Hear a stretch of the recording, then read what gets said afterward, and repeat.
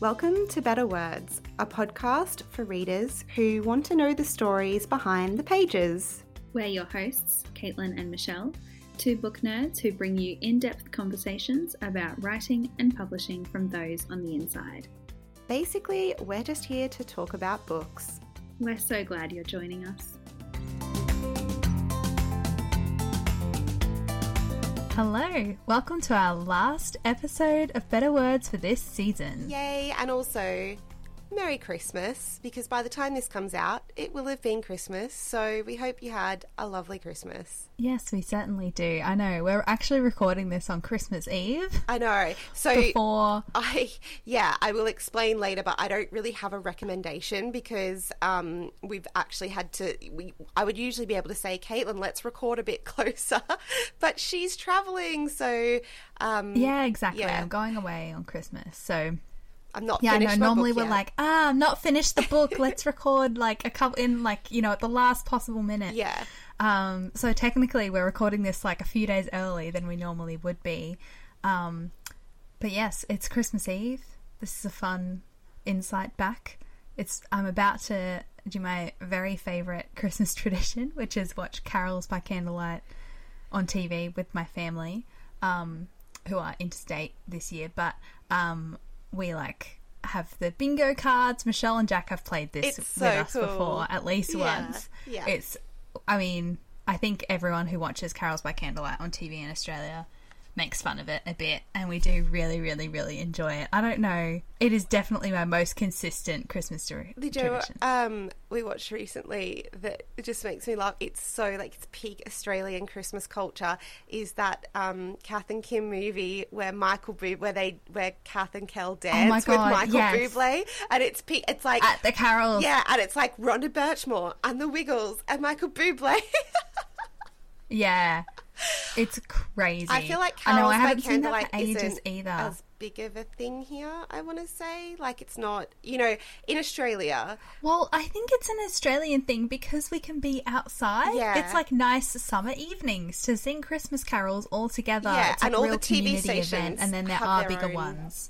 All the TV stations have their own rival Carols in the Domain, Carols by Candlelight, like all this sort of stuff. Yeah, in the big cities. Yeah. But it's such a community thing as well. Like we always went, you know, in Rockhampton to like the local ones and all that sort of stuff. But I think, you can't be outside in the cold. I think it must be a different... Yeah. That must be why. I think it must be. I just haven't seen anything... Yeah, I don't know. Although it was really nice. A few weekends ago, we had carol singers outside our shop and they were very good. So that was very sweet. Oh, yeah. See, I feel like that's the version is like little groups just kind of go around. I don't think people do that here. No. I don't think people do that. Not that I've ever witnessed. Yeah, no, I don't know. Yeah. Anyway, it's actually been quite warm lately, like warm for winter. So it feels a bit weird. It feels like it's like early October again. It doesn't feel like super cold or anything, but. It just on the weather updates. The 21st was the shortest day of the year, so we now get a little bit of extra light every single day, which is quite nice because it is getting depressing when it is dark at 4 p.m. Yeah. Yeah, absolutely. Yeah. So, why don't you go first? Because as I've mentioned, I don't have a recommendation. So you talk away to your heart's content, and then I'll add some extra stuff at the end. Okay. Well, my recommendation doesn't feel very Christmassy, doesn't feel very summery even for me, doesn't even tie in with the interview that you'll hear after this, but, you know, this is the end of year chaos. But it's You Could Be So Pretty, which is Holly Bourne's latest YA novel. And... it is so good and is exactly the kind of like feminist, angry kind of thing that we often just really love, Michelle, and like kind of go, you know, you just like get into it and you're like, like reviews have said like, oh, The Handmaid's Tale for the Instagram era, or like if you know, because it's quite new, like if you loved Barbie, you know, you'll love this. You know, all of these things that kind of call on this like all of this stuff that women and girls are angry about all the time. And it's written in this way. Basically the story is, it's dual perspectives, two teenage girls, one who is not embraces, but it like follows all of the society's rules and expectations for girls and for women, which and again, like, the language is like also interesting. That makes it makes you think things in a different way, because it's supposed to be kind of this like slightly exaggerated like dystopia kind of world, but like it barely is. We all do, you know. Yeah. This is so realistic. But so she you know, barely eats, works out all the time. They call it body prayer. Wears heaps of mask products, which is like all the makeup and skincare products, and like some of the different phrases for different things is so interesting. But there's all of that, and she's like officially a pretty, which is what all the beautiful young girls get called, and teenagers and I believe into like sort of young adulthood are in their just right years. And if you are not a pretty and like you don't do all of those things, even though it's a choice and they choose that, you're an objectionable, which is what our other character is, because she doesn't wear mask products and kind of rejects all of this. And then when you like are a slightly older woman, if you're like trying to maintain being a pretty, to risk becoming objectionable and then becoming an invisible, which is like when society will completely ignore you and you're worthless. Yeah, it's like the language is so crazy, but just like the language about like mask products, which is just makeup, or like when they talk about your hair having no pigment and it just like going grey, like, or like to women who try to maintain their pretty status go in for cutting, like cosmetic surgeries, and like the language around like all of these things and like everything they follow is the doctrine, and like even all the boys who are just like awful and you know obviously but like even when they're just like watching porn at school, they're like, oh, they're watching smut, like everything has like a different name, which is so in a lot of ways it's just like a more aggressive name in some way, like cutting, as opposed to like cosmetic elective surgery or cosmetic surgeries. Like you go in for a cutting and get all of this stuff done. It's crazy. But yeah, so basically, I mean, it's really compelling because the story is these two girls who are so different, both working to get a scholarship so they can go to education, like college or university, but they are also in their final year of schooling, so everything is leading up to the ceremony, which by the time we got there I was like, oh, so it's like prom. But I was like, what's the ceremony? Because everything has kind of a different name, but it was like about who your date was going to be and what you're going to wear and like who wins the ceremony. And yeah, and basically our two main characters meet when Belle, who is a pretty, is, you know, kind of lightly assaulted on the way to school. And this man is like trying to be like, get in the car, I'll give you a ride. And she's like, I'm okay. And Joni, who is arguably and objectionable, tries to help and intervene, and then they kind of and they're both going for the scholarship, and they kind of keep clashing with each other, but then getting to know each other, and Belle starts to like question everything in this kind of world around her, and Joni also, you know, learns a bit more because it's easy for her when her mother has rejected it all, and just that's what she's been taught as well, to be like, how how do you not see, you know, all of this, like all that's wrong with it and everything. I don't know. It's crazy. Yeah. You would really, really like it, Michelle. Yeah. Okay. Obviously, it's Holly porn, but like it's so good. But I think like I'm trying to think of other things like Louise, like I think another review said like Only if you Ever like Yours. Louise O'Neill, Laura Bates, and like Laura Bates with like The Burning and like her other work as well. And then like I think about things like Promising Young Woman, the movie, and Barbie, you know, with that speech that America Ferrera gives. I'm like, let's yeah. Oh, amazing. It's really all of it is explored in like a really interesting way through these two teenage girls, like getting to know each other and viewing their world in completely different ways as well. Yeah. Oh, amazing. That does sound good. So I don't have a recommendation, but I can tell you a few things. I can tell you what I'm currently reading, and which I'm loving and I can't wait to finish. And if we had recorded tomorrow, I definitely would have been able to talk about it. But I also thought, wouldn't it be fun if on the final episode of the season, I give you some tales from the bookshop?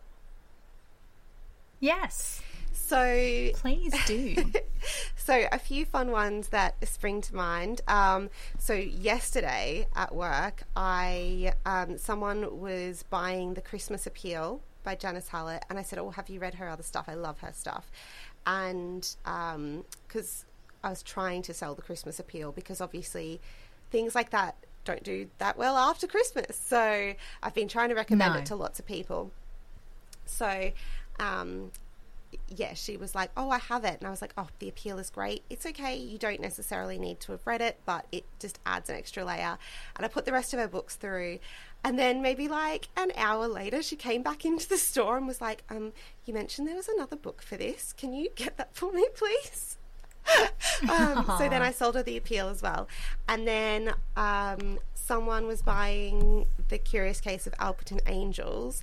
So I recommended The Appeal because I was like, oh, have you read The Appeal? And she's like, yes. And I was like, oh, well, there's The Christmas Appeal. And she bought that. And then another person, we have a buy one, get one half price off the Alperton Angels is on that. She had one, and I always say, oh, do you want anything else in the buy one, get one half price? And she was like, oh, I don't know. And I was like, oh, I can recommend something if you want. So we went over and I was looking at, and I was like, what sort of stuff do you like to read? And she was like, oh, like historical stuff. And I was looking at the table and I was like, oh, well, these two. And she's like, got them. And I was like, lessons in She's like, got that. I was like, oh, read that. And she's like, you know, had read so much. I was like, oh, do you like thrillers? Or she's like, oh, sometimes. I was like, do you like a true crime podcast? She's like, oh, yeah. I was like, okay. So here's The Curious Case of Alperton Angels, cults, true crime. It's written like this. And she got that. So that was really cute. Another person, again, buying Alperton Angels, I was like, do you like The Appeal? She's like, oh, yes. And I was like, well, here's The Christmas Appeal. So I've done a lot of hand selling of Janice Hallett's books. I'm like her number one fan, obviously. Great. Not my hand selling, but yesterday someone did a click and collect and I printed it out, and it was Happy Head by Josh Silver, and I was like, oh, yay. So got that ready for them. Yay. And then when they came in, I was like, oh, this is one of my favorite books. Loved it. So good. He's wonderful. I've recommended a lot of Beth O'Leary as well. So yesterday someone again was like, asking me about different books that they were looking for gifts, and she's like, and can you recommend anything for me to read? And I was like, what kind of stuff do you like reading? And she's like, I don't know really. And I was like, what do you watch on TV? And she was like, crime dramas. So I took her to the crime section and I showed her The Appeal, and she's like, I don't know, maybe something a bit different, lighthearted. I was like, oh, do you like rom-coms? And she's like, yeah. And I was like, okay, well, here's the flat share. And even my husband was watching the last episode and he was like, oh, I can see why people like this because it's more than just romance. And I was like, there's a toxic ex. I was like showing, because it was the movie, like the tie-in cover. So I was the like, TV tie-in. This person needs to get away from her toxic ex. This person needs to get money for his brother who's in jail. They share a bed, but they never meet. And she's like, oh yeah, that sounds great. It's a crazy setup. I know. And I was like, it's wonderful. It's so good. It's so lovely. And having just watched it, I was like, oh, you do have to get Paramount Plus to watch it, but you know, you can do the 7-day free trial. You can watch that over Christmas. But I was like, having just watched it again, I want to reread it again, and I've just bought it myself, which I have. So yeah, and another really funny one this week that is like me peaking as a bookseller is someone came in and said, asked my boss, do you have the Rubaiyat something or other? And I like overheard, and I was serving a customer. I was like finishing up, and I was like, do you mean the Rubaiyat of Omar Kamal or whatever? And he's like, yeah, that's it. I was like, the only reason I know this is because of one of Australia's, until last year, most fascinating unsolved crimes was the Somerton Man, which, Caitlin, I kind of expect you to know because you're from Adelaide, and it's like the most Adelaide thing ever. So I was like, the only reason I know this is because of the Somerton Man, and it was only solved last year, and it's the Rubaiyat of Omar Kamal, something like that. And he's like, yeah, that's it. And I was like, we don't have it in stock, sorry. But he's like, can you write that other thing down for me? And I was like, yeah, it was only solved last year with DNA testing. There were all these theories that he was like a spy. So basically, Caitlin, because I can see from your face that you don't know, that this man in the 1950s, this man was found on Glenelg Beach. People thought like he was sleeping, but turned out he was dead. And they found an obscure book of Persian love poems, the Rubaiyat of Omar Kamal or whatever. I'm saying Rubaiyat of Omar something. And they found this... If you've said it wrong, you've said it wrong. I've said it wrong a million times. So they found this obscure book of Persian love poems, but in the back was like this code, and they were like, oh my God, is he a spy? Like, this is during the Cold War. He had really muscular legs of, they thought, like a ballet dancer. They found this suitcase related to him, and they couldn't find anything else. And it was this really obscure mystery that ensued for 70 years. And I'm going to link the articles to the ABC because last year, people might remember this because last year it was in the news because it was solved. And with DNA testing and familial testing, they finally found who it was. And it was just an ordinary bloke who had quite an unfortunate life and died and wasn't murdered and all this stuff. But like, all the conspiracy theories were so much more exciting, obviously. But until last year, like, I would say the Somerton Man is if someone said you can know what happens in one, you know, like a lot of people will be like, oh, I want to know what happened to Madeleine McCann, or I want to know what happened to John Benet Ramsey. But I would be like, I need to know what's the go with the Somerton Man. Like, that would be the one unsolved case I wanted. And it's solved. Yeah. It's solved. It's amazing. And then the ABC... You can pick a new answer. I know. But the ABC did this whole... like Australian story where they actually traced back this guy's family and found photos of him and stuff like that. His name was Carl Webb. He was just an ordinary dude, but it's just been this enduring mystery. Anyway, he, like, drowned or he was just found sitting. That's why they thought like he'd been poisoned or something. There was like the contents of his stomach and all this sort of stuff. Like, he was just dead on the beach. Like, so he just lay down and died on the beach. He wasn't. He was sitting. He was like sitting, leaning against a wall. And people thought that he'd been poisoned or something. So if he wasn't dead, why was it a cold case? He was dead, but people thought he'd been poisoned. And then they couldn't find... Okay, but then how did he die, was what I was saying. I don't think they've ever figured that out, really. Because obviously, like, there are some poisons and stuff that...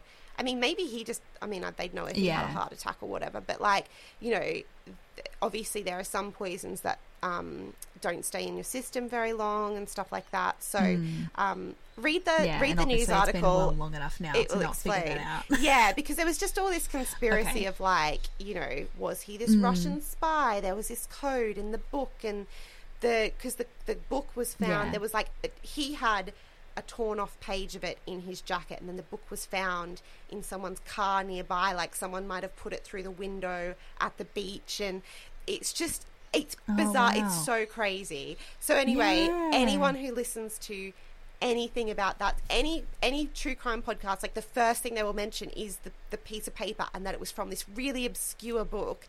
And so when this guy came in asking about it, I was like, oh, are you asking because you know about the Somerton Man? He was like, what? And I was like, oh, let me tell you about the rabbit hole you're about to go down. Because my boss was like, the what? Sorry. And I was like, oh, it's this. I found it. and afterwards, I was like, oh, sorry to butt in. He was like, no, it's fine. I think the customer went away with a better experience. So yeah, it was just really funny. And he was like, came over to the counter. He was like, can you write that other thing down for me? I'll look that up. I was like, yeah, here, it's the Somerton Man. So yeah, it was just really funny. So funny. I've recommended I'll Be Gone in the Dark a lot of times to anyone who's buying true crime books, because we know that I love that. I've recommended there's obviously I've mentioned this. I've mentioned it in the Substack, and I'm going to be talking about it when we talk about our favourite TV of the year, but there was a crime drama called The Longest Shadow, which was on over here, and I've recommended the book that's been based on a couple of times, and recommended The Secret Life of Albert Entwistle, which is by Matt Cain, who we're talking to today, because they love like the Thursday Murder Club and stuff. And I was like, oh, I think you'll actually really love it. It's a very different story, but it's about this man who's retiring, and it's really, really sweet. So if you like that sort of character, like, you'll absolutely love this. And yeah, those ones this week, like the Rubaiyat and like lots of Janice Hallett yesterday. I was like, I have peaked as a bookseller. I love this. So gotta push that Christmas book. I know, genuinely, I'm like, it is brilliant. So, and so anyone who's buying her stuff, I'm like, oh, if you like her stuff, have you seen this? Because it's just come out. Been really enjoying that. But yeah, work has been manic, hence I've not had the bandwidth to finish the book that I'm currently reading, which was a recommendation from one of my lovely bookseller colleagues, and it is Wayward by Amelia Hart, because I think she sort of mentioned it, and I was like, oh, that looked sort of, the hardback cover looks sort of fantasy. I was like, I don't really read fantasy. She's like, no, it's not. It's this story of three women, like sort of three different timelines. And I was like, ooh, that sounds like Kate Morton, who, I like, because we have, multiple timelines, and the story sort of weaves between all of them. Yeah, so Wayward by Amelia Hart. I'm absolutely loving it. There is a 1619 point of view, which is a woman who is accused of witchcraft. And then there is a 1940s point of view, I think a descendant of that woman who it always feels a bit strange. There are rumours that she doesn't know her mother because she believes her mother died in childbirth, but there are these rumours. They live in quite a big house. Her dad's like a lord, so they have like servants and stuff, and that she's heard rumours of like her mum being strange, and her dad never talks about her, and but she feels this real affinity with like wildlife and things. And the bit that I've just got to, something very traumatic happens to her, and it just sort of is unfolding. But then in the present day, there is a woman who has escaped her abusive partner and is the great niece of the 1940s woman, Violet. So she doesn't have any other family and inherited the sort of cottage that Violet lived in. So she has kept that secret, fled to that. And once she's there, she's starting to try and untangle things. She has her own traumas in her past, but she is starting to sort of connect with wildlife and stuff in a way that she hadn't before, and sort of come out of herself a little bit. And I'm really, I can't wait. We're out all morning this morning, but I can't wait to come home and finish it because it's so good. But I don't want to call it a recommendation in case I don't love it in the end if something happens, because I've had that happen before with books where like 90% of it you're like, this is brilliant, and then at like the last 20 pages have ruined it for me. So that's my currently reading, and some tales from the bookstore. Awesome. Well, I think some tales from the bookstore is a very fun thing to end on. And maybe you can update everyone when we do our wrap-up episode in January if you ended up liking Wayward or not. Yeah, I will. Well, oh God, this whole like Oscars category of books that we've got is brilliant, but also hard to pick what's going to be in all the things. Oh, yeah. So yeah, in Definitely, case I anyone, know. I said this on Substack the other day. I was like, I know lots of best of lists are coming out now, but we still have reading to do. I mean, I've not got much reading left in me for the rest of the year because I'm not on holiday. I'm working a lot. But you're probably going to power through a couple of books. Like, what if you end up changing your mind? I've still got an entire week of this year left. I finished a book today. Like, for me, it's more like what movies and maybe stuff. two more. I might not. For me, it's like what movies can I cram in? Are there any other TV shows? Should I try and rewatch a few bits? You know, like I really want to think about that. You know, so yeah. And also, like, this is the quiet time to actually have more thinking time about what our favourites of the year are. Yeah. Not in the middle of December when everything is crazy. I don't know how people do that. It's not over till it's over. That's what we say. And that's why we're not recording until mid-January. So after this episode, we will be back in your feed then. But we hope that you love our chat with Matt Cain. We had so much fun doing this chat. I have been waiting to have Matt on the podcast for a little while and trying to time it with book releases and stuff like that. So we were like thrilled that we were almost the first interview, or one of the first interviews that he did about One Love, which is coming out in January, and we will shout about it again on our socials and on Substack and stuff, just to remind you, because we don't often do our interviews so far in advance from the book being published, but One Love will be out in January. Yeah, and even when we're releasing this, it's like the very end of December, so we're not that far ahead. No, we're but we're still like a month away. It is unusual for us. It's we're like normally late. Yeah, exactly. And we can be like, get your book now. So yeah, and if you're in the UK, like pre-order it if you're listening to this as it comes out. And actually, if you are in the UK, I should link to this. I'm pretty sure that Matt is doing signed copies for everyone who pre-orders online from Gaze the Word in London. So if I can find the link to that, I will send a link. But we were thrilled to be able to do this interview, and we had so much fun, and it's a delightful note to end on as well. Update since we talked as well. Obviously, it's been the Strictly final since we had this chat with Matt, and I'm going to update.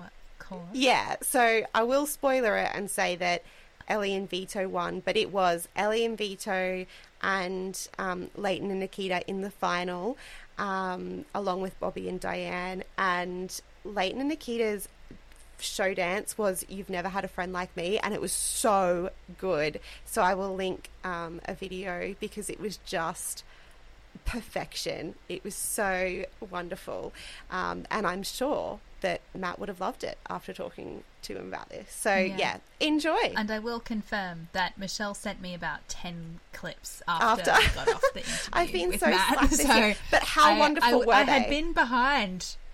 Yeah, they were excellent. I know. I'd been behind on Strictly this year because Michelle hadn't been harassing me so much with it. But it was worth the wait, though. But so yeah, fun. I would love to be into it more. But yeah, it's hard when you live in Australia, though, and I know that from being. But Leighton and Nikita's. Yeah. I'm going to send it to you now. Their final dance was amazing, and I'm pretty sure they did get 4 10s for it. So yeah, it was absolute perfection. But such a delightful note to end on. We really hope you enjoy this episode, and Merry Christmas, and well, it's been Christmas, but Happy New Year. Happy New Year.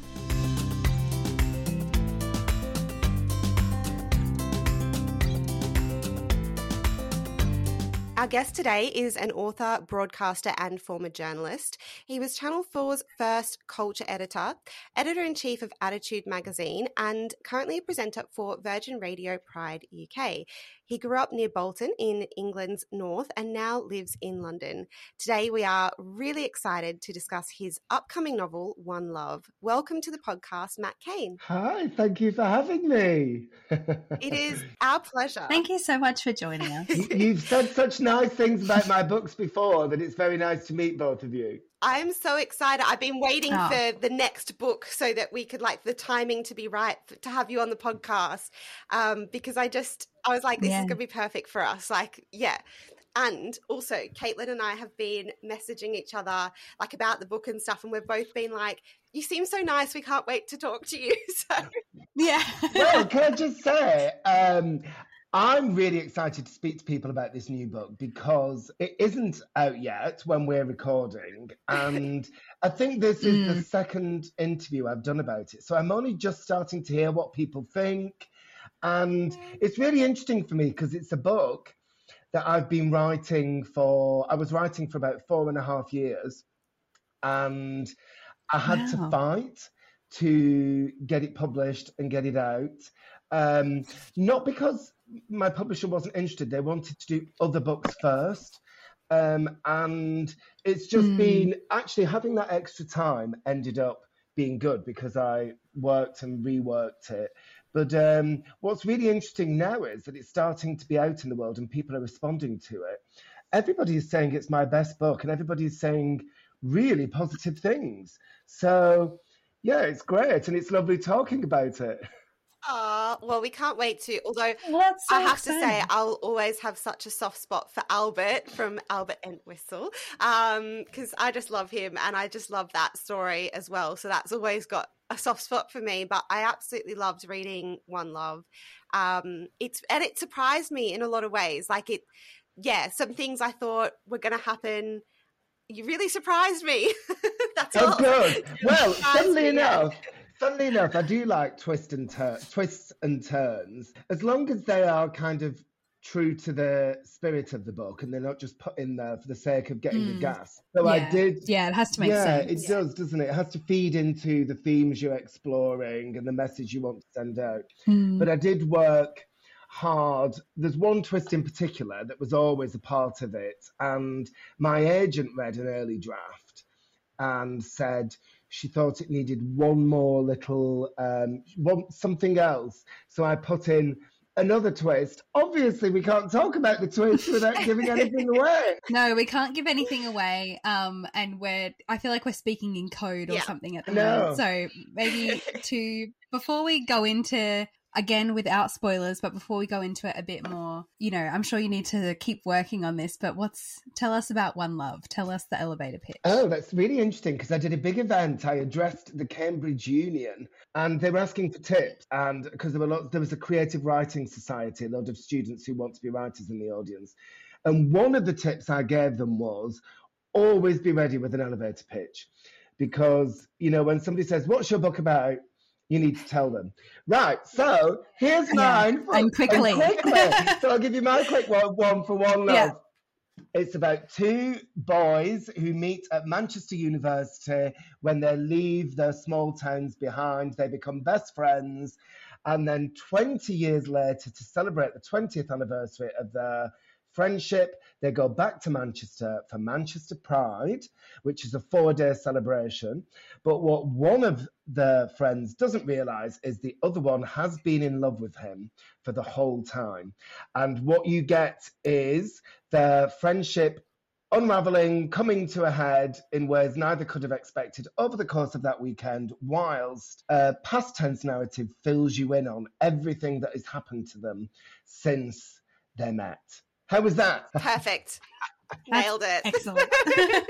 Love it. Yes. Yeah, you've got the elevator pitch down, ready for, to say that a million times as you keep doing interviews and events for One Love. But yeah, it's such a good premise. I love the concept of, like, at the same time, this 4 days while they're there, everything that's happening, this like big moment in their friendship, but then it goes back. Well, and you get all of that background information as well. Funnily enough, Caitlin, thank you. And part of the inspiration for it was David Nicholls' One Day, which is one of my favourite books of all time. And that was a similar theme of kind of blurred boundaries between friends and lovers. But if you remember, there was the high concept of the same day every year over 20 years. And so I wanted to introduce a little element of kind of, high concept with form, but also, I don't know, I felt like I had something to say because I thought there's all these books and films about are they friends, are they lovers, but actually the most intense situation for that dilemma is usually when people are of the same sex, because actually it's quite unusual for when you get to a certain age for a straight man and a straight woman to be close friends. It is when you're young and at university. Yeah. And then once you get married. And it's all complicated and what's going on. But that fades, doesn't it? Have we been in those situations it's very before? Uncommon. I think we have, Caitlin. Well, we don't need to talk about this we now. Do. But, you know. Well, I have too, which is partly what inspired me. But I did think, look, people are really interested in this. If I look at it through a gay lens, you're just sharpening things up and amping up the intensity. But it will still be of resonance and relevance to everyone. So that was kind of the thinking behind it.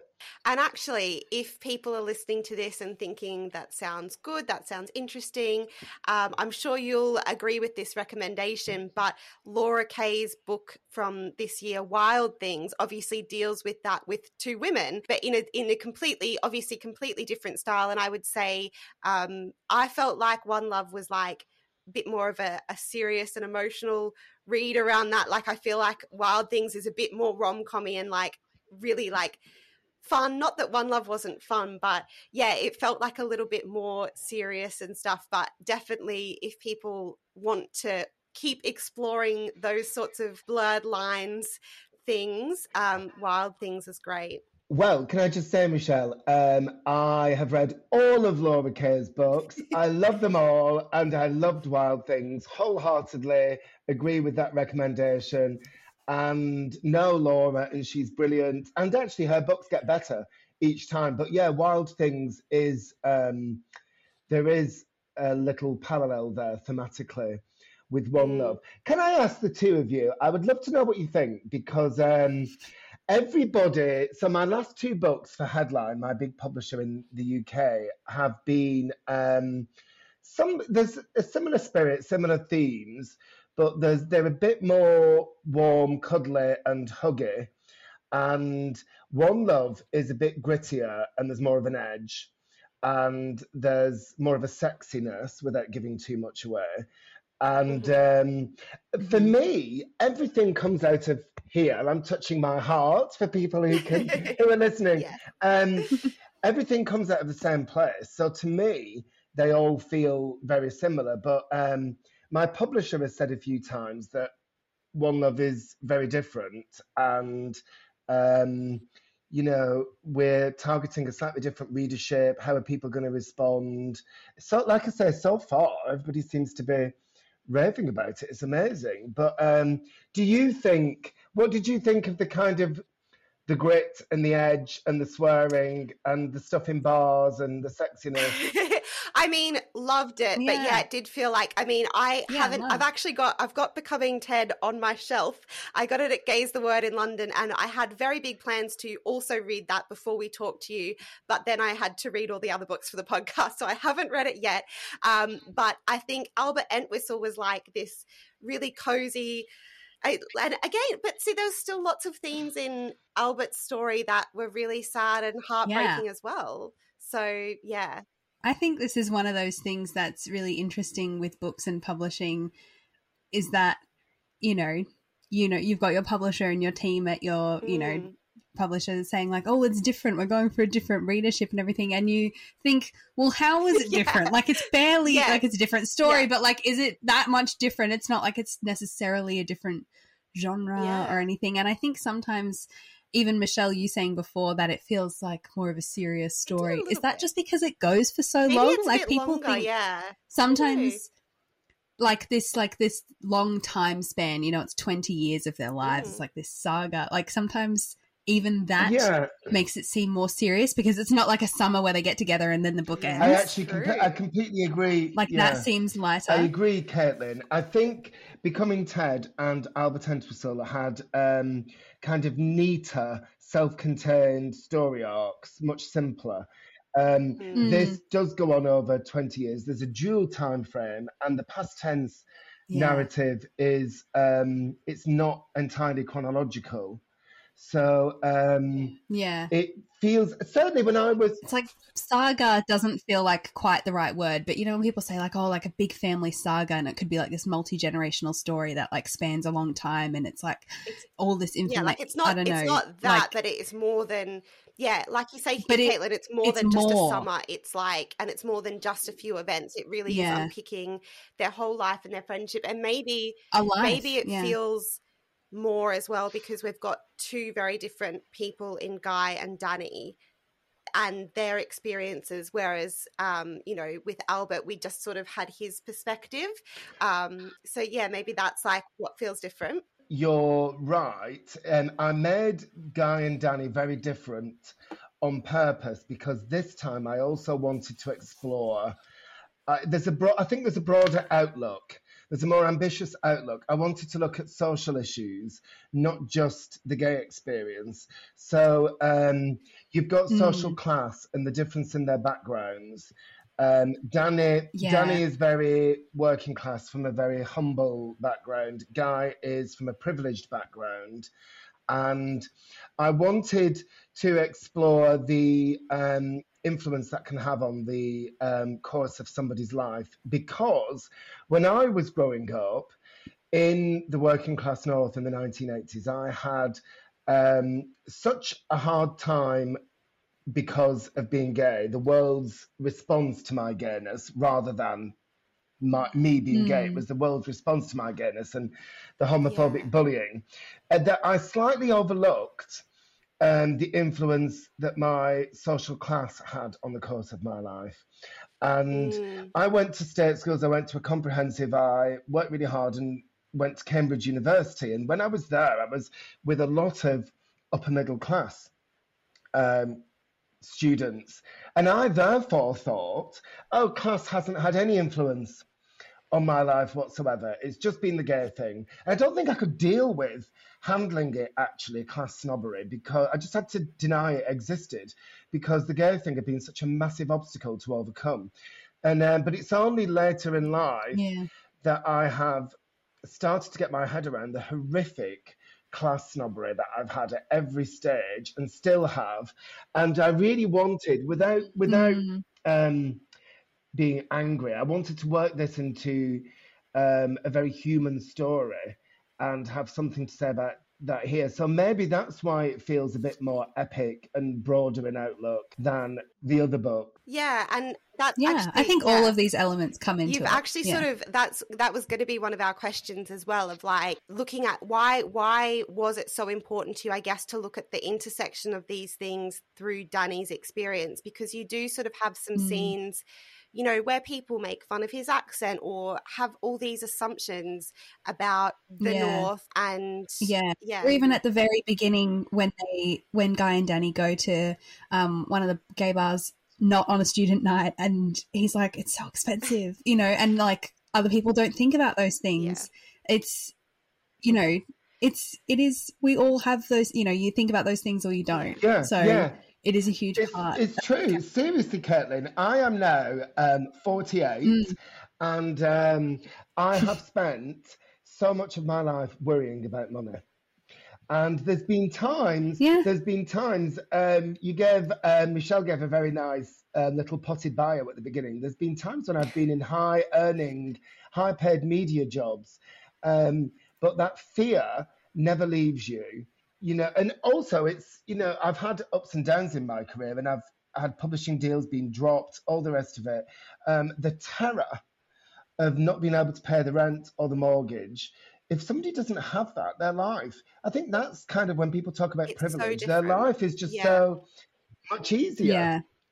Even I've been talking about this with a friend recently, and we were talking about it in terms of mental health, and you know, just saying that if you are in a position where, say, you have a job where you're paid a salary, you're not on a contract, or you're not like 0 hours or something, then if you need sick leave to work on your mental health and you're really struggling, you can take that time. But if you are in a position where you are living, you know, month to month on your paycheck, and you're struggling, and obviously especially at this time of year, we're going into winter, obviously the heating's getting more expensive over here.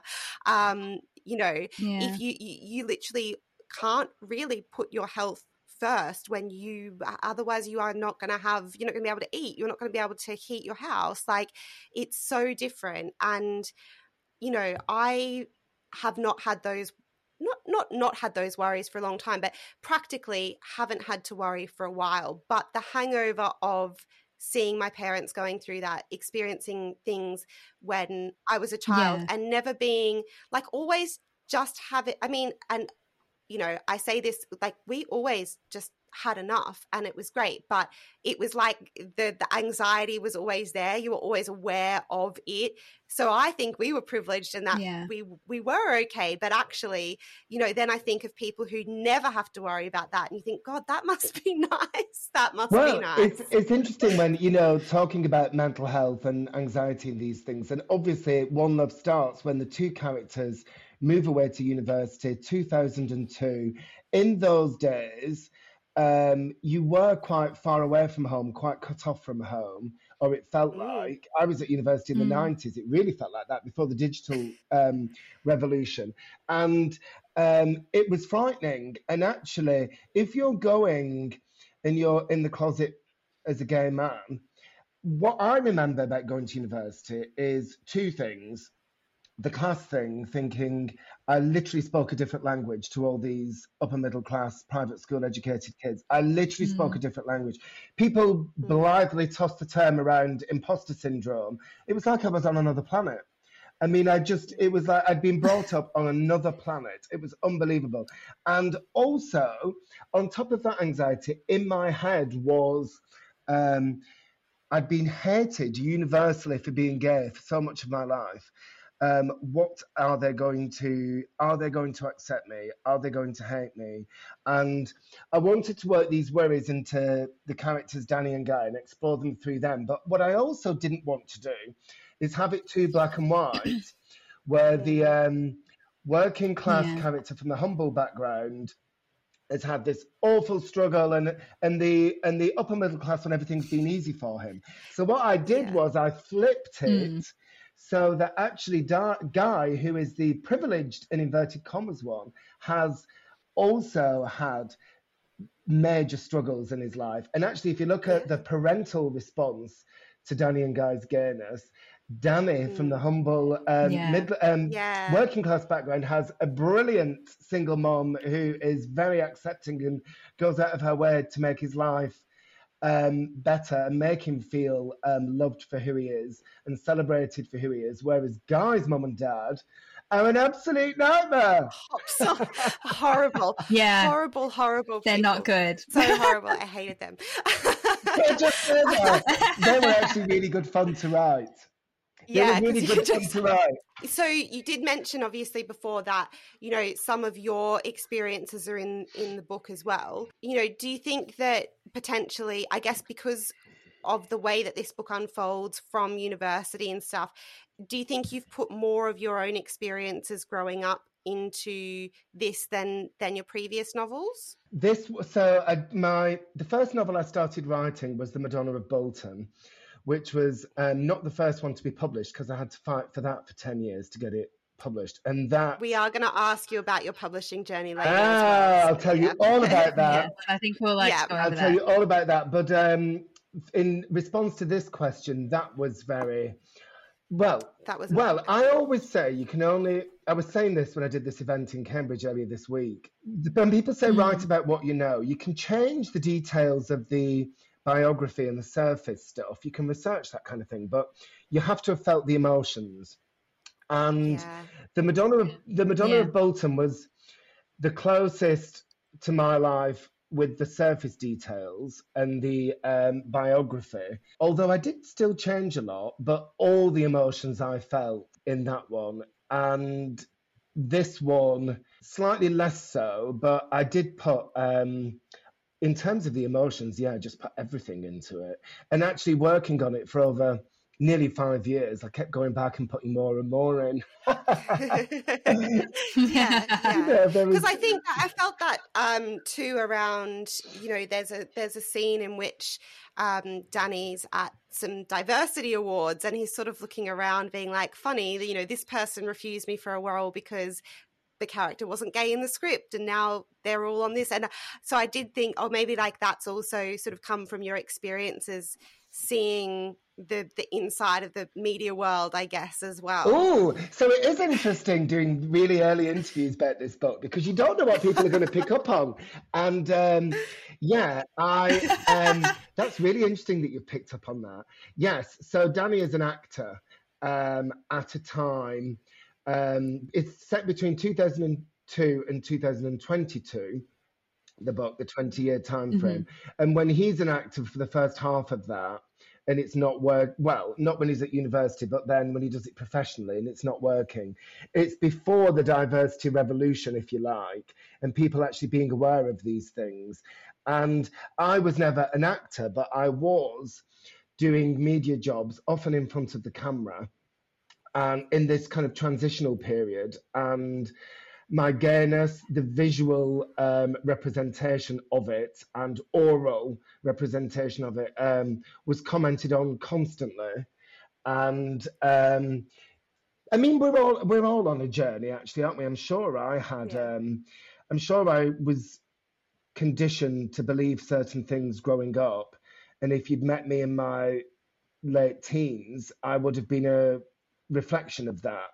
And you do have to, I mean, it's difficult, isn't it? Somebody said to me, I remember years ago when there was a government minister, obviously Conservative, who was appointed Equalities Minister, and she'd voted against all the equality bills for LGBTQ plus people.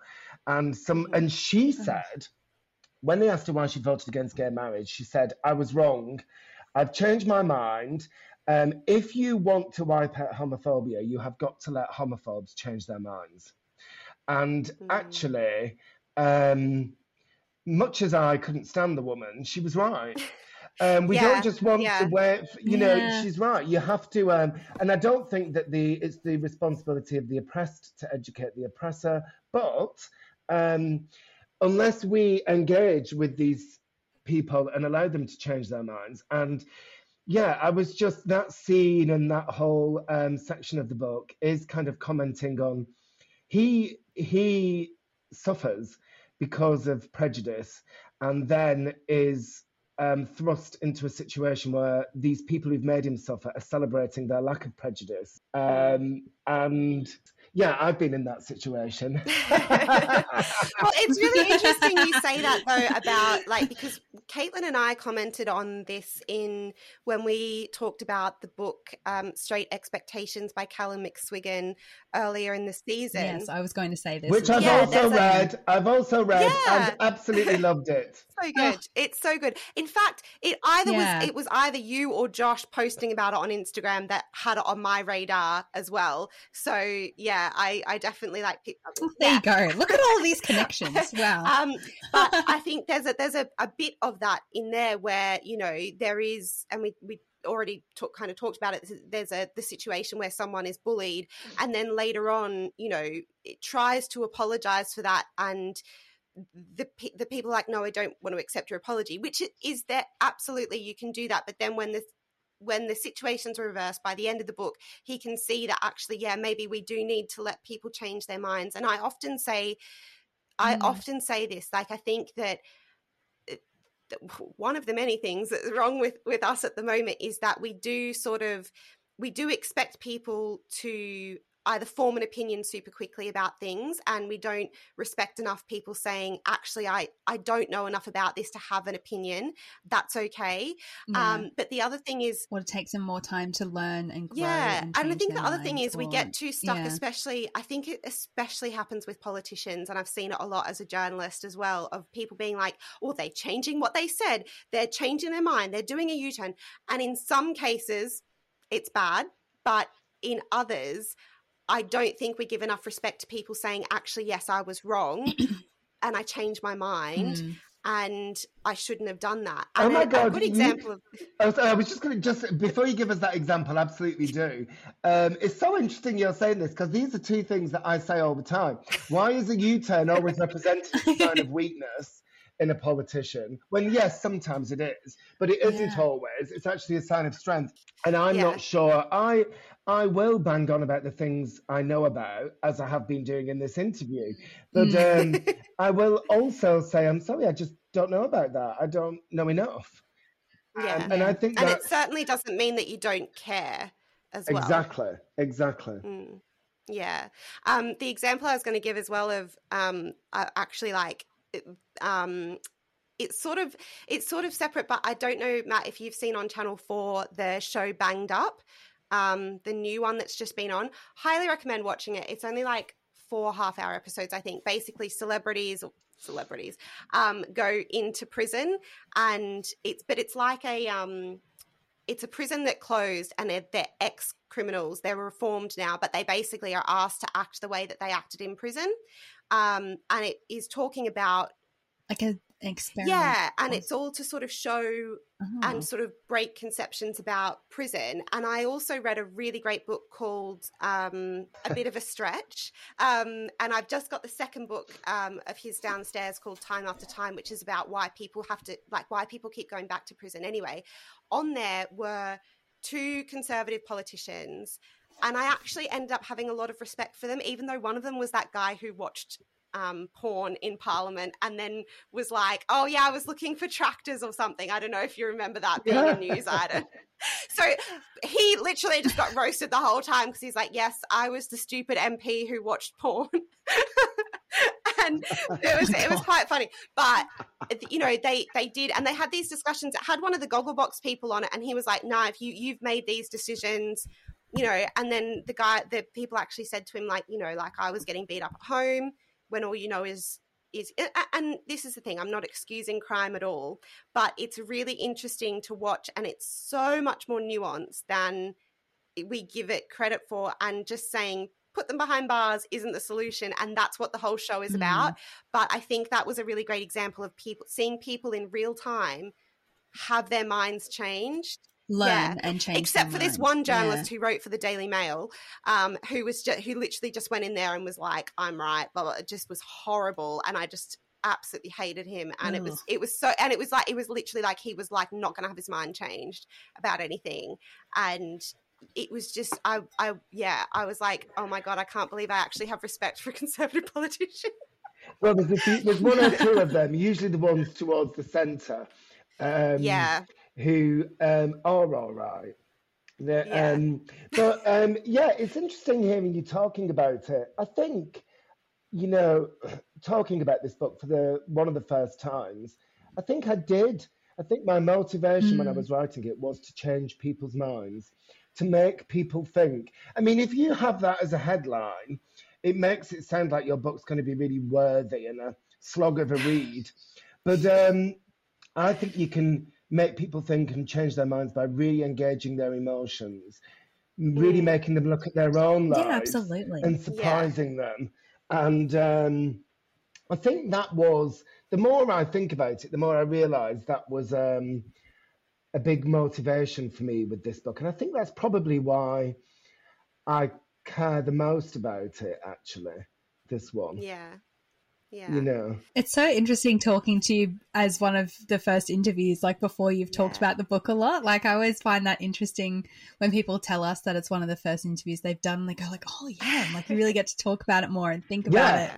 It's interesting to see that happen in real time for you. It is totally, Caitlin. What sometimes happens, you get a sweet spot. The early interviews, you're working it all out. But you get the sweet spot when you've done a few, where you can give pithy, well thought through answers about things, and you know. But then you get to a stage when you've done a load of interviews, when you're trotting out a pre-prepared patter. Gets a bit more robotic. It does get a bit more robotic. And we're in that early stage. But I'm glad to be doing it with you two, because you get it, and you get it, and you're intelligent. We're all coming from a similar place in terms of our emotions and outlook on life and human values. So it's good to be working it out with you. I feel like I have like reverse. Oh, I feel like I have like reverse class snobbery of the UK, where I'm like, ugh, Southerners. People out. So yeah. Interestingly, Michelle, I was brought up. So my mum and dad were both from council houses in the north of England. They went to grammar schools. I didn't grow up on a council estate, but culturally, it was very much, we were working class, and we were brought up to distrust and hate Southerners and poshies. They were the enemy. And that was part of our identity, that we were different to them. And I don't think that is a good state of affairs. And I think it promotes division. No. When I went to Cambridge, most of the friends I ended up with were from upper middle class backgrounds. So it is, a lot of what I was writing about was unpicking and exploring that. Although we're making it sound like the whole book is about it isn't. But I definitely realised, and I think part of the reason it took me so long to hit my stride as a novelist was because there are a few scenes in the book where Danny goes to work. After failing as an actor, he becomes an actor's agent. And that isn't a spoiler because you realise that in the present tense narrative right in the first scene. But he has an older, obviously a generation above him, boss, who was also from a similar working class background. And she says to him, you have to understand how much harder it is for people like us. We don't have a set path to follow. We never knew, that saying, if you can't see it, you can't be it. We never knew anybody from our background doing this kind of job. There is no set path to follow. We have to work it out for ourselves and create it for ourselves. And I only realised that, as I say, later in life, the struggle I've had to get to where I wanted to, because I just had no idea about where I wanted to get to or how to do it. And, I think a lot of people are like that. And it is so much better now, obviously, with the online world, and you can look things up, but it's still, that doesn't mean to say it's gone away. And it's interesting talking to you two, actually, from a new world country where social class is, so my husband is South African, and obviously they had very different divisions in their society, and it is interesting seeing this whole, because I'm only just, like I say, working out how it had an impact on my life rather belatedly. It's interesting seeing things through his eyes, through your eyes. Yeah.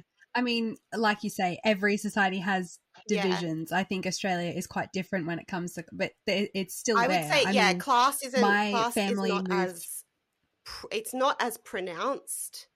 Well, so can I just say, where we're from, I think has the same sort of reputation in Australia as what the North sometimes is considered in terms of like political views. Like where we're from is considered like the sort of the dumb redneck state. Sort of sometimes. Well, so it's interesting. Bogan is the Australian term. Oh, really? So it's interesting because there's social class, but there's also wealth. And the two are slightly different things because there's cultural. And do you have, so Caitlin, you were going to say something. Do you have... Yes, sorry, Caitlin. Is it just about money? Or is there also cultural things going on? Oh, yeah, you can be a cashed up bogan where you have money but no taste. Yeah, absolutely. So I was kind of going to say that my family often, we kind of joke, like my family moved from Adelaide, which is in South Australia and a capital city, where we lived by the beach, and I went to a private school, to a regional area. And, we sort of joke, like my family, when I was in primary school in Adelaide, we went like camping over Easter and my best friend went to Greece. Like Adelaide all these is different considered things. posh And in Australia because that's where the free settlers went, like not the convicts. So it's got this reputation it's kind of being a posh area. And they have a more English accent.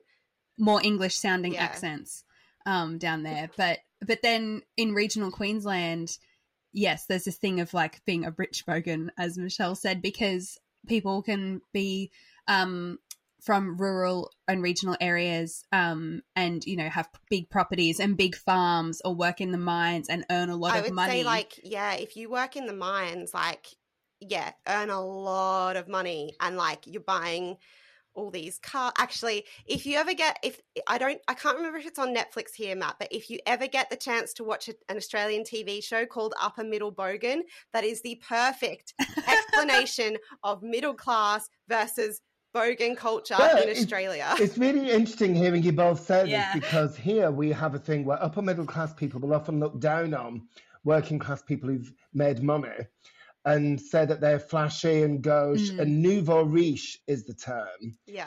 And it's considered an insult.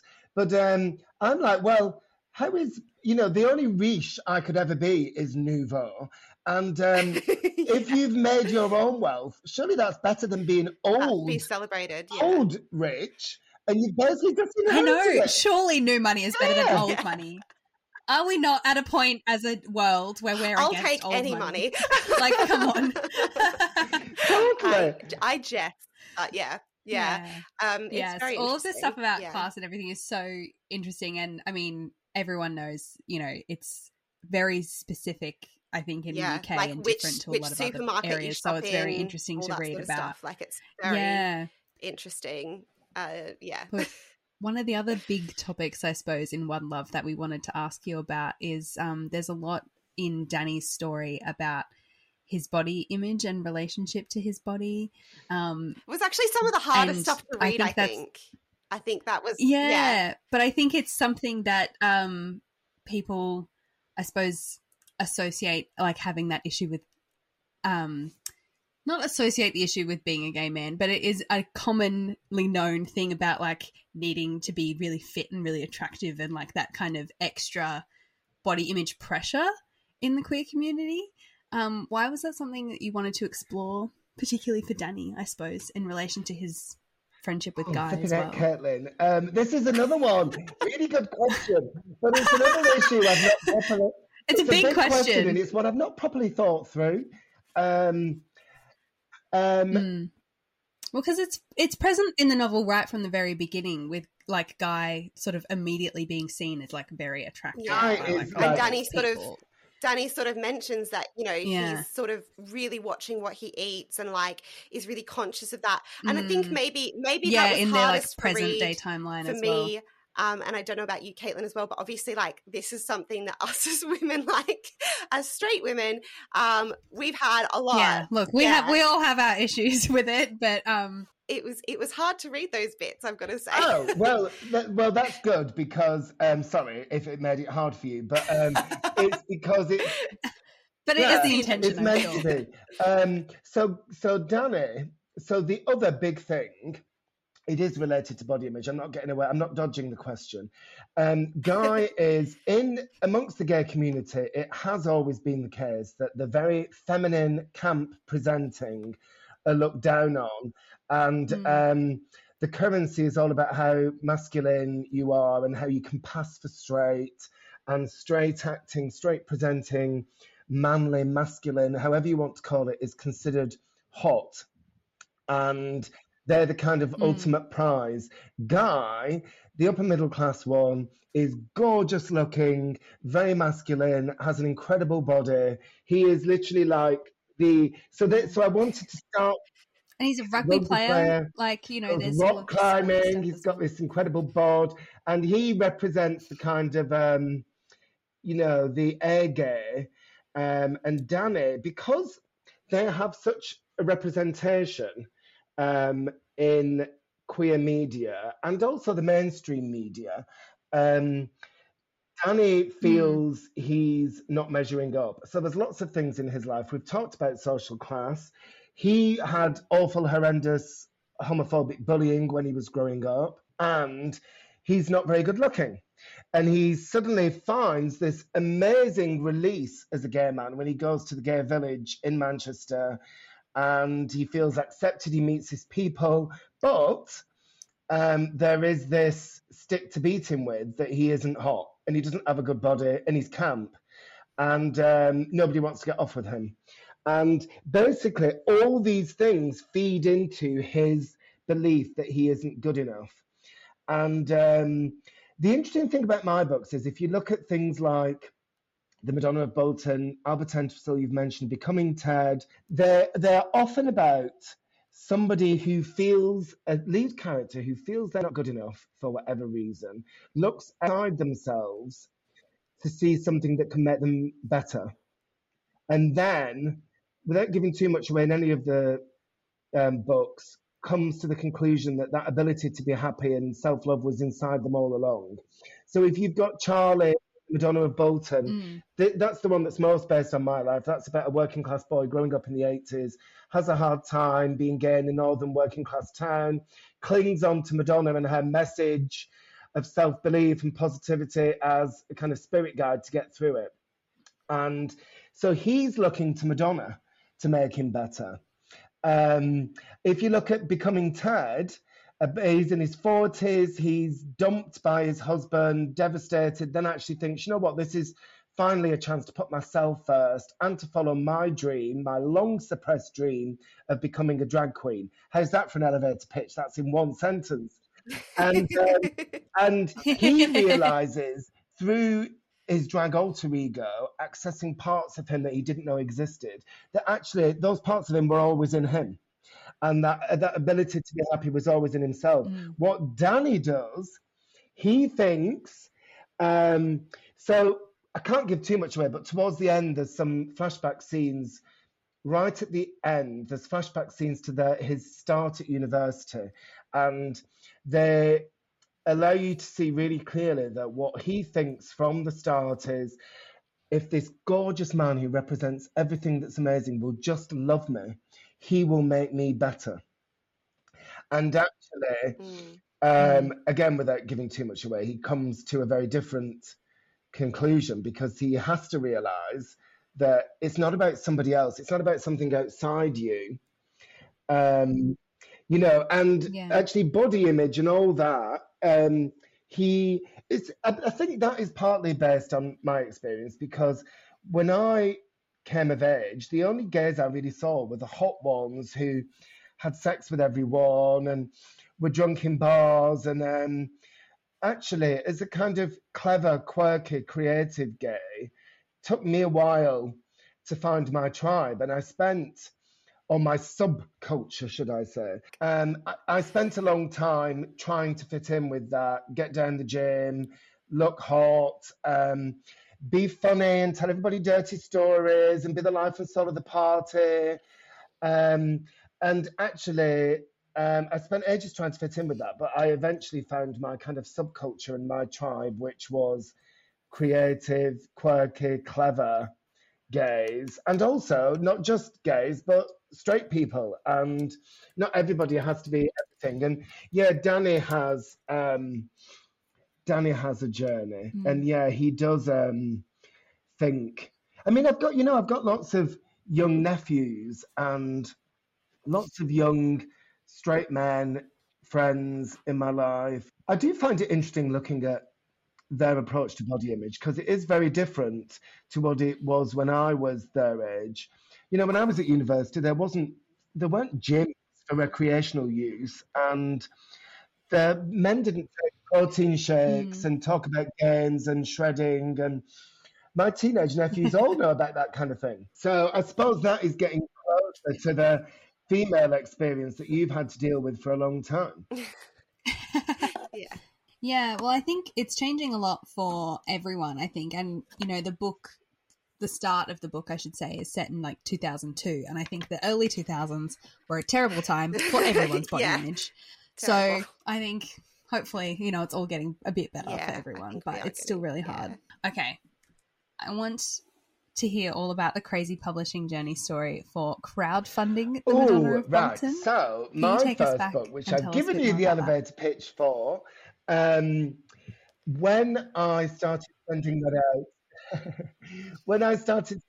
out, yes, to agents, heard a bit about and then already. Agents started sending it out to publishers, it was rejected. And for years, over several rounds of submissions, several rewrites.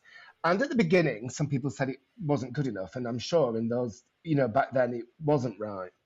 But what I realized over time, as I kept reworking it, was nobody was saying it wasn't good enough. They were all saying it's too niche. There's no market for it. And and basically what they used to say to me was things like, one editor in particular said, if you write novels that are, this is again cultural snobbery, if you write novels that are going to win literary prizes and they're aimed at very intelligent people, it's fine to have gay characters. But if you're writing books and women who shop at Asda, again, marker of class is which supermarket you shop at, which is interesting. If you write novels for women who shop at Asda, they're not going to be able to empathise with gays. And I thought, well, that's a lot of crap, because I watch soaps and things where they all the working class northern soaps, Corrie, Emmerdale, Hollyoaks, they all have queer characters in them with romantic storylines, or they have done for years. And at the time, well, this went on for years and years and years. I was rejected. And when I was then editor-in-chief at Attitude magazine, which is the big magazine for gay men in this country, by that stage, 2016, 2017, there were so many out gay stars. And I was being invited onto all these shows, whether it was Sky News or the Today programme or BBC Breakfast, to comment on gay stories in the news that people were interested in. And I was thinking that isn't the case anymore. It just isn't the case that gay stories are niche. I was writing for all the big papers about gay stories. And so I went to Unbound, which is the crowdfunding publisher. And I said to them, I don't just want to crowdfund this book. I want to whip up a storm in the press. And I said, what is your record for crowdfunding a novel? They said 2 weeks. I said, right, I'm going to do it in one. And I went, and I probably abused my position at the magazine because I got loads of celebs we'd had in it to support my campaign. And I took all my rejection letters to The Guardian, who printed them. And we whipped up this outrage at what was being said. And we did indeed crowdfund the book in record time, 7 days. And then it came out, and I was on Lorraine Kelly and all these shows, and it was fantastic. And everybody got behind it, and it became a hit.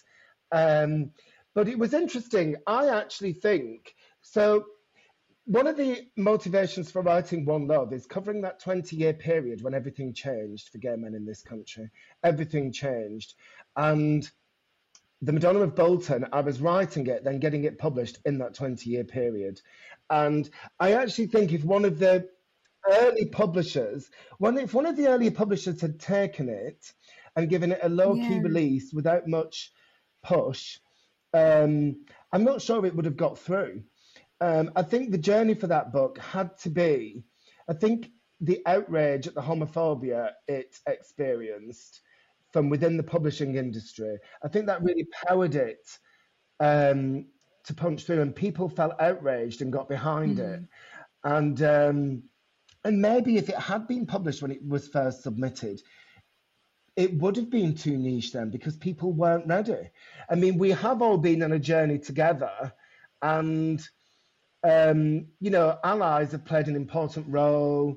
That's why in things like Albert Entwistle, what I really wanted to do, I mean, that is a book, for anybody who hasn't read it, about a gay man in his 60s who sets off to find the lost love of his life, who he hasn't seen since they were teenagers nearly 50 years ago. And what I wanted to do there was contrast in the flashback scenes how horrendous it was for gay men in those days, and how much better it is now when he sets off in search of him and he gets the help and support of his wider community. And part of that was I wanted all the allies to feel proud of the role that they've played in making our society a better place, because we couldn't have done it on our own. But that, very much is an ongoing motivation for me when writing. It was behind looking at that 20-year period in One Love. And when I look back on the journey that the Madonna of Bolton had over that time and my publishing journey, it was very much a part of it, actually. It was very much a part of it. And it's been a struggle, and I still actually feel exhausted by it. I still feel completely exhausted by it. That's why it's really not, I had such a battering for so long. And actually, Yeah. having had a battering in the early stages of my life at school for so long, it reopened old wounds. And when you have those wounds, anybody who's been bullied at school for different Mm. reasons, you can be very sensitive. And the interesting thing about me is I think that sensitivity is a superpower when I'm writing. I don't think I could write with any emotional depth if I hadn't suffered for years in the early stages of my life. But I wanted to explore that with Danny. I mean, I don't know if you remember, but there's lots of scenes where he's disrespected through life, his adult life, and they rip open those old wounds again. And, so that was important for me to do. The story with the Madonna of Bolton is like, that's a crazy publishing story, but you're right. It kind of seems like it all happened the way it was meant to, and the way that, you try and then the world's finally ready for a book like that. Yeah. You're right. That is one of the things with One Love is that, 2002 to 2022, a lot changed for the whole world. But I know. The queer community, that's an insane 20 years. Yeah. Everything changed. And going from being hated to being loved, it's a lot to get your head around. It really is a lot to get your head around. But it's interesting talking about the Madonna of Bolton, because I used to say this book is about feeling like you don't fit in, feeling like you're not good enough, and the healing power of music and popular culture. And so many people have come to me and said they love that book and it resonated with them. And they often say, and I don't even like Madonna, but they often say, when my mum and dad were getting divorced or another completely different experience in their lives that made them suffer, they used to sit in their room and listen to XYZ artist, and they felt healed and better, and they weren't on their own, and this artist was the only person who understood what they were going through. And that can be really powerful when you don't fit in and you do feel alone. I wanted to explore that, and I didn't think that was an experience limited to the queer community, and I still don't. No. And actually, it was quite gratifying to be proven right with that book. Yeah. Right, because you did actually, I was sort of going to ask you about how you felt, how things had sort of shifted a bit since the Madonna of Bolton, and I think that you've sort of covered that in your answer anyway. So, fun show, guilty pleasure for a lot of people. Not guilty, but, this is also my every Saturday night. I watch Strictly. I love Strictly. You listen to our Josh Silver episode, so you'll know that I couldn't leave that interview without mentioning John and Johannes, obviously because John was Northern and this idea of seeing, someone represented on TV. But I wanted to ask you about this year's partnership. And then I found out that Leighton Williams, who is paired with the lovely Nikita on Strictly, Leighton was actually the person who did the audiobook for Albert Entwistle. He was, and he did a brilliant job. And so Leighton's from Bury, and I was born in Bury, brought up in Bolton, went to school in Bury. So I've kind of got two hometowns. And Ellie, who dances with Vito in this year's Strictly, who I really fancy. I think Vito's so hot, it's unbelievable. She's also gorgeous. She's gorgeous, isn't he? It's like unreal. And she's also from Bury. But Leighton, I've known for years. He's brilliant. He's amazing. I love him. And I think he's doing an amazing job. And funny enough, I just texted him the other day to tell him he was doing an amazing job, because I think he I haven't spoken to him, but I think he has had some hate and negativity, and you do still get that, but I think they're doing an amazing job. I think these people are, all these experiences I've talked about growing up, not seeing yourself represented, whether it's social class, creative careers, gayness, gender non-conformity, whatever. People like Leighton are completely changing the conversation. And it's difficult for those of us caught in in this transitional period, because everything is so much better than it was, and we've got to remember that, and it's amazing. But you still take a battering, and you know, when we were growing up, that battering will have created wounds that can be reopened. And like I say, I've not. I only texted Leighton the other day. I've not spoken to him, but I think it can be hard. Whether you like it or not, you're basically an activist on the front line if you're somebody like him. And I definitely felt like that with the Madonna of Bolton, with my publishing journey.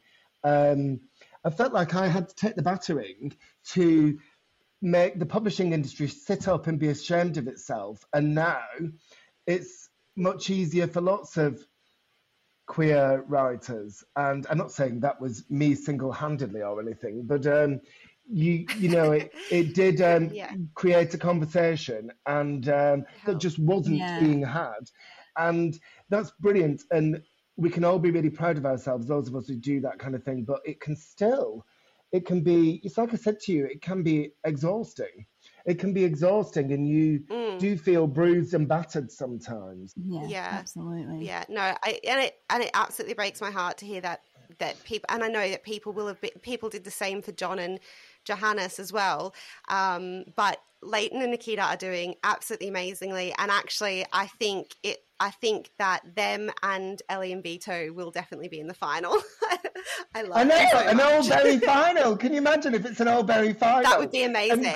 And Gorka, who's also gorgeous, I'm pretty sure lives in Berry now, near my sister. Really? Well, because Emma's from the I also absolutely love Gorka. Do you have a favourite dance that they've done so far this season? I will link it in the show notes. Probably the Argentine tango, but they did Couple's Choice at Blackpool. So I always love the Blackpool episode, because those of us who grow up in the Northwest, as Leighton and Ellie both said when they were on the show, you go for day trips, you go to Blackpool all the time. That's our seaside town. And Blackpool Tower Ballroom is the most amazing place.